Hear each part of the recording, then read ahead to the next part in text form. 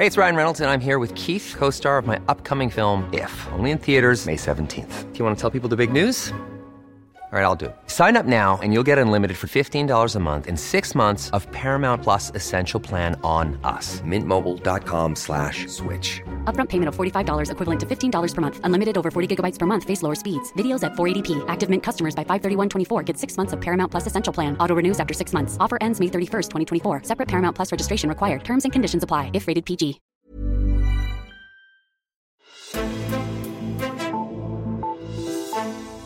Først meldte Marianne Jelved ud, at hun stopper i dansk politik, og kort tid efter så blev hun fulgt af det længst siddende medlem af Folketinget, Bertel Haarder.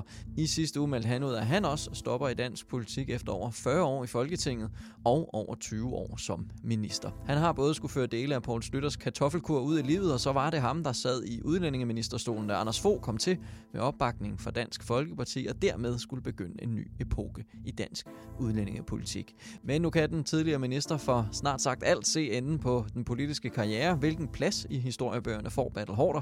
Det ser jeg på i dagens udgave af Altinget Azure. Mit navn er Henrik Axel Bugter. Og det gør jeg med dig, Esben Schøring. Velkommen til. Tak skal du have. Du er magasinredaktør og politisk analytiker her på Altinget. Og nu skal vi jo tale om Bertel Haarder. Esben, hvis du nu skal fremhæve noget, som har været mest bemærkelsesværdigt fra Haarders lange karriere, hvad skulle det så være i dine øjne? Jamen, jeg tror, at når taleren skal holdes nu, så vil jo mange jo huske ham for det her med, at Bertel Haarder har været med i politik i mindst en menneskealder. Minister lige så længe næsten. Mm-hmm.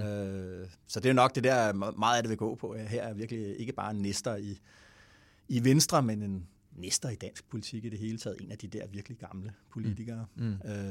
Jeg synes, det man burde se på med Haarder, det er jo hans rolle i det emne, som dansk politik har, det hængsel dansk politik har drejet om i de sidste 20 år, nemlig udlændingepolitik. Han er landets første integrations- og udlændingeminister og spiller en meget vigtig rolle i den sådan som dansk udlændingepolitik er i dag. Og det er han ikke blevet anerkendt nok for, synes jeg.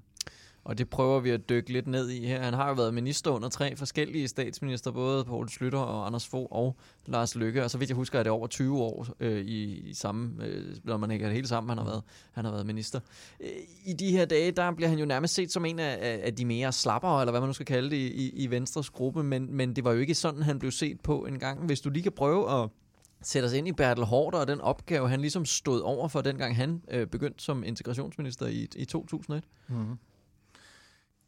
Da Anders Fogh bliver statsminister, eller vinder valget i 2001, så er det Haarder, han ringer til for at sige, at Haarder skal være integrationsminister.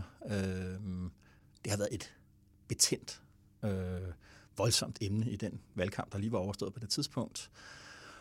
Og det er helt tydeligt, at Fogh vil have, at en af de her sådan store venstrepolitikere med den legitimitet og den agtelse, Haarder havde ikke mindst i borgerlig kreds selvfølgelig, ligesom skulle gå ind og lægge rammen om det. Ikke? Mm-hmm. Haarder på sin side får faktisk Anders Fogh Rasmussen til at love ham, at internationale konventioner skal overholdes i en fremtidig stram dansk udlændingepolitik, og det lover Fogh ham, og Haarder siger ja, lægger på telefonen, vender tilbage til, han sidder og spiller kort med sin familie, og så siger Bertel Haarders hustru til ham, du får øretævernes holdeplads. Mm-hmm. Og det fik hun i den grad ret i.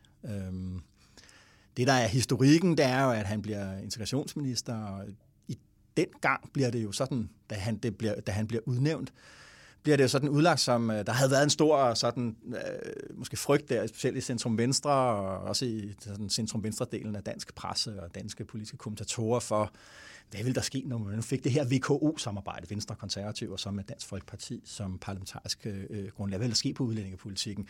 Og der er der sådan en stemning af, at da Haarder bliver udnævnt sådan, pyha, det bliver ikke så slemt, og der var også nogen, der udlæste om, det her det er jo en håndtrækning til de radikale, og sådan. Der var sådan en eller anden form for lettelsens suk der, ikke? Og så et par måneder efter fremlægger Haarder i Spejlsalen januar 2002 udspillet til det, der så senere blev til udlændingeloven af 2002. Og da han gør det, så vinder stemningen om ham fuldstændig 180 grader.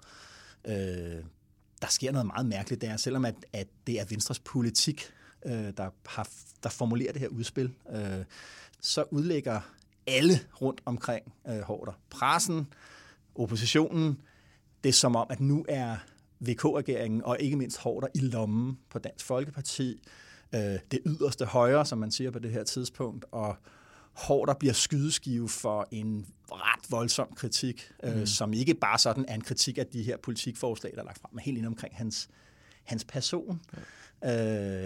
Der bliver insinueret meget kraftigt, vil jeg sige, så har man sagt det mildt, at det her det er et udtryk for nærmest fascistisk politik. Haarder bliver påklæbet nogle meget, meget, meget voldsomme markader. Og det kommer til at betegne hele perioden for ham som integrationsminister, at han bliver skydeskive for en meget personlig og brutal kritik.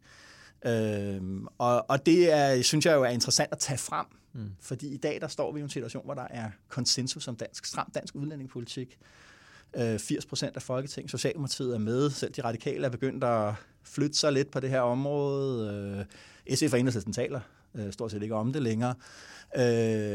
Og der synes jeg jo bare, at du ved, hvis man så står og sammenligner de to situationer, den der konsensus, alle soler sig i, så vi har sørme også en stram udlændingepolitik og så videre, og så sidder og ser på, hvordan Haarder blev modtaget der for snart 20 år siden. Der er langt imellem. Mm-hmm. Hvis vi kan prøve at træde et skridt tilbage, så dengang, hvor Bertel Haarder han lige så kommer til på den her integrationsministerpost, hvad er ligesom hans analyse af problemet? Altså, hvad er det, han ser, der skal ske nu? Jamen, det, der er interessant med Haarder, det er, at op til 2001 har han ikke... Altså, han har ikke været sådan, han har ikke været udlændingepolitisk ordfører, han har ikke sådan stået meget skarpt i den debat, men noget har han faktisk skrevet, og det, der er interessant at kigge på det, Haarder skriver der frem til 2001, ja, det er, at han har sådan en meget klassisk borgerlig analyse af, hvorfor har vi integrationsproblemer i Danmark, og Haarders svar, han er jo klassisk liberal, borgerlig liberal, og det er, at det er velfærdsstaten, der skaber integrationsproblemerne, og det Haarder lægger mærke til, det er ligesom, han ser, at folk kommer hertil, og så bliver de i hans øjne pacificeret af sociale overførselsindkomster, og de får en bolig og bliver ikke en del af arbejdsmarkedet. Og i Haarders verden, ligesom klassisk borgerlig verden, jamen der vinder individet sin frihed og sin autonomi og sin myndighed via at arbejde og have sit eget hus, altså privat ejendomsret, fod under eget bord. Det er det, som er den borgerlige udgave af den myndige borger. Og det ser han på en eller anden måde, at velfærdsstaten forhindrer indvandrere, muslimske og i øvrigt ellers indvandrere i at få det, der bliver problemet for Haarder, da han bliver integrationsminister. Det er, at Anders Fogh Rasmussen har annulleret og aflyst hele den der brede borgerlige forståelse af, at man skulle kritisere velfærdsstaten. Han har gjort det helt modsatte. Det er fuld opbakning til velfærdsstaten med alle ydelser og services intakt. Så hvad kan man sige, det der Haarder gerne ville på det område, udover at begrænse tilstrømning, som man siger, men integrationsindsatsdelen af det, hvordan får vi borgere, der ikke er en del af samfundet, til at blive en del af samfundet, der kan Haarder ikke gøre noget, for du må ikke diskriminere på ydelser. Du må ikke sige, jamen herboende indvandrere har ikke ret til de samme ydelser, som danskere har. Ikke? Det er en del af de internationale konventioner. Ikke? Og så på den måde er Haarder bundet. Han har den ene hånd bundet lidt på ryggen der. Ikke? Og det kommer til at få nogle konsekvenser. Hvad bliver det så? Hvad gør han så? Hvad ender han så? Hvad ender de med at få igen med den lov? Ja, men altså, de vedtager jo, det er jo i meget høj grad sådan en udlændingelov 2002 er noget, der skal begrænse tilstrømningen. Og det, man er bevidst om, både i Venstre, og også Haarder selv, og man er også bevidst om det integrationsministeriet, det er meget vigtigt, at Dansk Folkeparti får lov til at løfte det her trofæ og sige, se hvad vi har fået gennemført. Og det er altså på trods af, at Dansk Folkeparti, da de går op og har de der forhandlinger med Haarder i foråret 2002, ingen policyforslag har selv med. De har bare kravet om, vi skal have en stram udlændingepolitik, men hvad det vil sige, det overlader de fuldstændig til Venstre og integrationsministeriet at finde på. Ikke? Så på den måde kan man sige, at det, der sker i offentligheden, det er allerede sket i offentligheden. De har allerede sagt, at for Haarder fremlægger udspillet, jamen det er Dansk Folkepartis politik. Nu har Dansk Folkeparti vundet. Altså du ved, ledere, forsider på aviser, alt muligt. Stor sejr til Dansk Folkeparti. Der er ikke rigtig nogen, der går ind og analyserer på indholdet af den sejr. Ikke? Det kan man, altså det er jo noget, der tenderer myten at sige, at det er dem, der gør det. Men den der fortælling om, at det er DF'erne, der ejer det hele, den kører allerede Den er allerede etableret, da man vedtager loven der i forsommeren 2002. Og der forholder Haarder sig også meget passiv. Og det gør han jo selvfølgelig, fordi DF'erne på den side skal have æren for det. Men det bliver så meget sådan, at han jo på et tidspunkt føler sig nødsaget til at rejse rundt, også i Venstres bagland, og gøre opmærksom på, at den udlændingelov, der er rent faktisk noget, som Venstre skal tage patent på, eller har en meget stor andel i. Ikke? Men den offentlige fortælling er skrevet. Ikke? Det er udlændingepolitik er blevet værdipolitik i den der helt hårde, polariserende form. Ikke? Man skal også huske på, at Haarder, mens de forhandler der om loven i 2002, prøver jo at få Socialdemokraterne med at lave en bred aftale. Og det, der er med brede aftaler, det er, at når du laver en bred aftale, så kan politikere ikke skændes om den længere.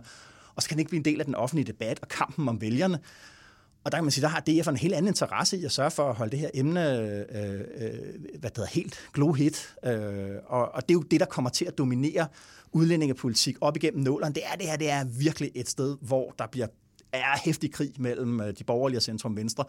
Og en af dem, der står derinde midt på slagmarken, en lille smule alene vil jeg sige, det er Bertel Haarder. Ikke? Han bliver udsat for den her enorme kritik. Ikke? Altså, de radikale, deres topmålet er vel, de radikale venstre laver en kampagnevideo, der bliver sendt rundt i danske biografer, hvor man har klippet citater, noget Haarder har sagt, noget af det har været i sjov, noget af det har været i en sang, og det hele er i hvert fald ud af kontekst, ikke?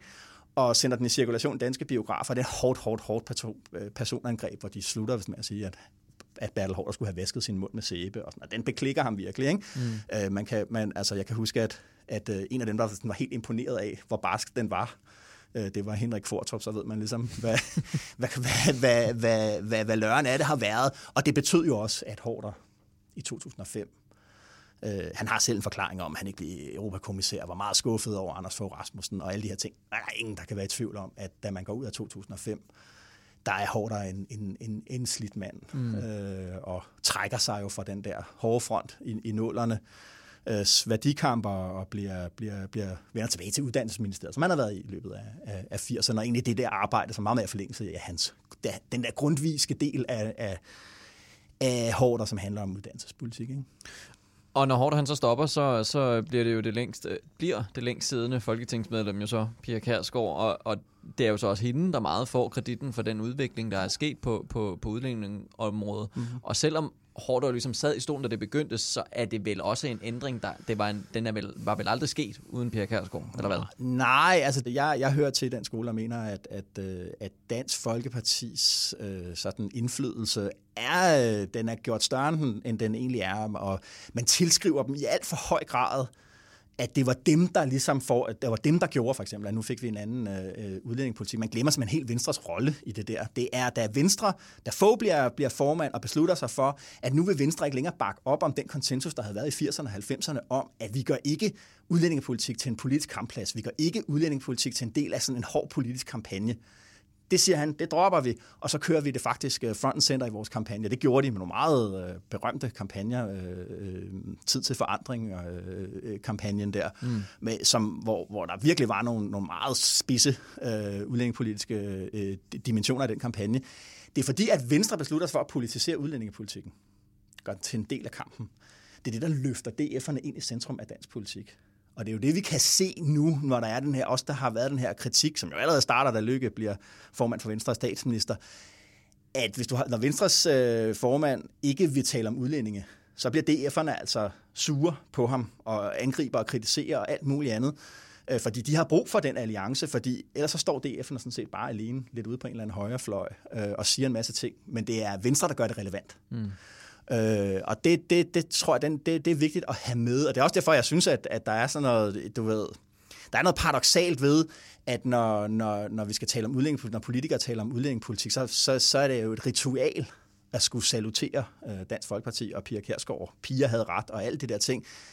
Der mener jeg, nu hvor man skal holde afskedstaler for Bertel Haarder, der kunne også være, at man skulle lidt for hatten for, fordi han får faktisk lagt en stram udlændingepolitik inde i de rammer, som den er foregået i lige siden. Den bliver strammere og strammere, men man anerkender, at internationale konventioner skal overholdes, og det på en eller anden måde ligger strukturen for hvad det er, vi gør.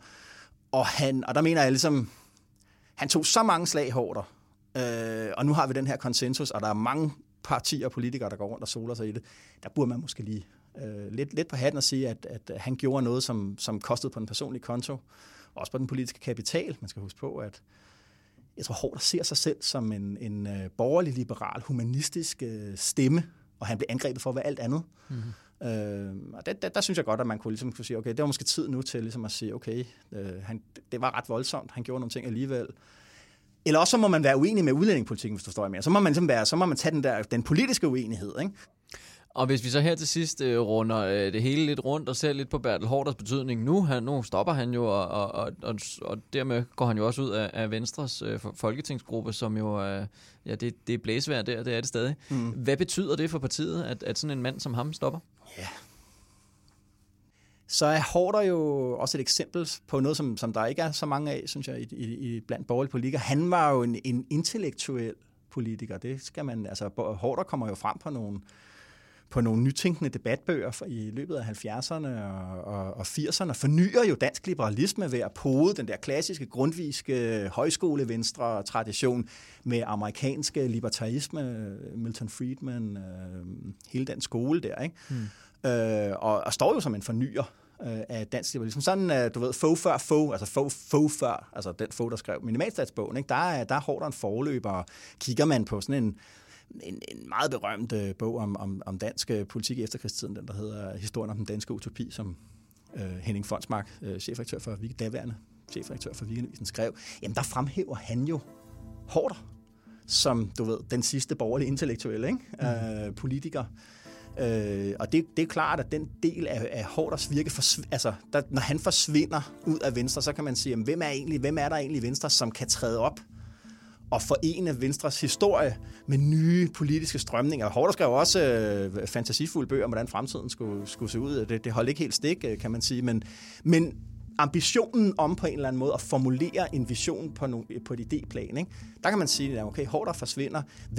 Hvem er der egentlig til at løfte den arv? Det er et spørgsmål. Esben Schøring, den lader vi stå. Magasinredaktør og politisk analytiker på Altinget. Tak fordi du var med her. Selv tak. Ja, og tak til dig, der lyttede med til den her episode. Du kan få mange flere nyheder inde på altinget.dk. Mit navn er Henrik Axel Bugter, og vi lyttes ved.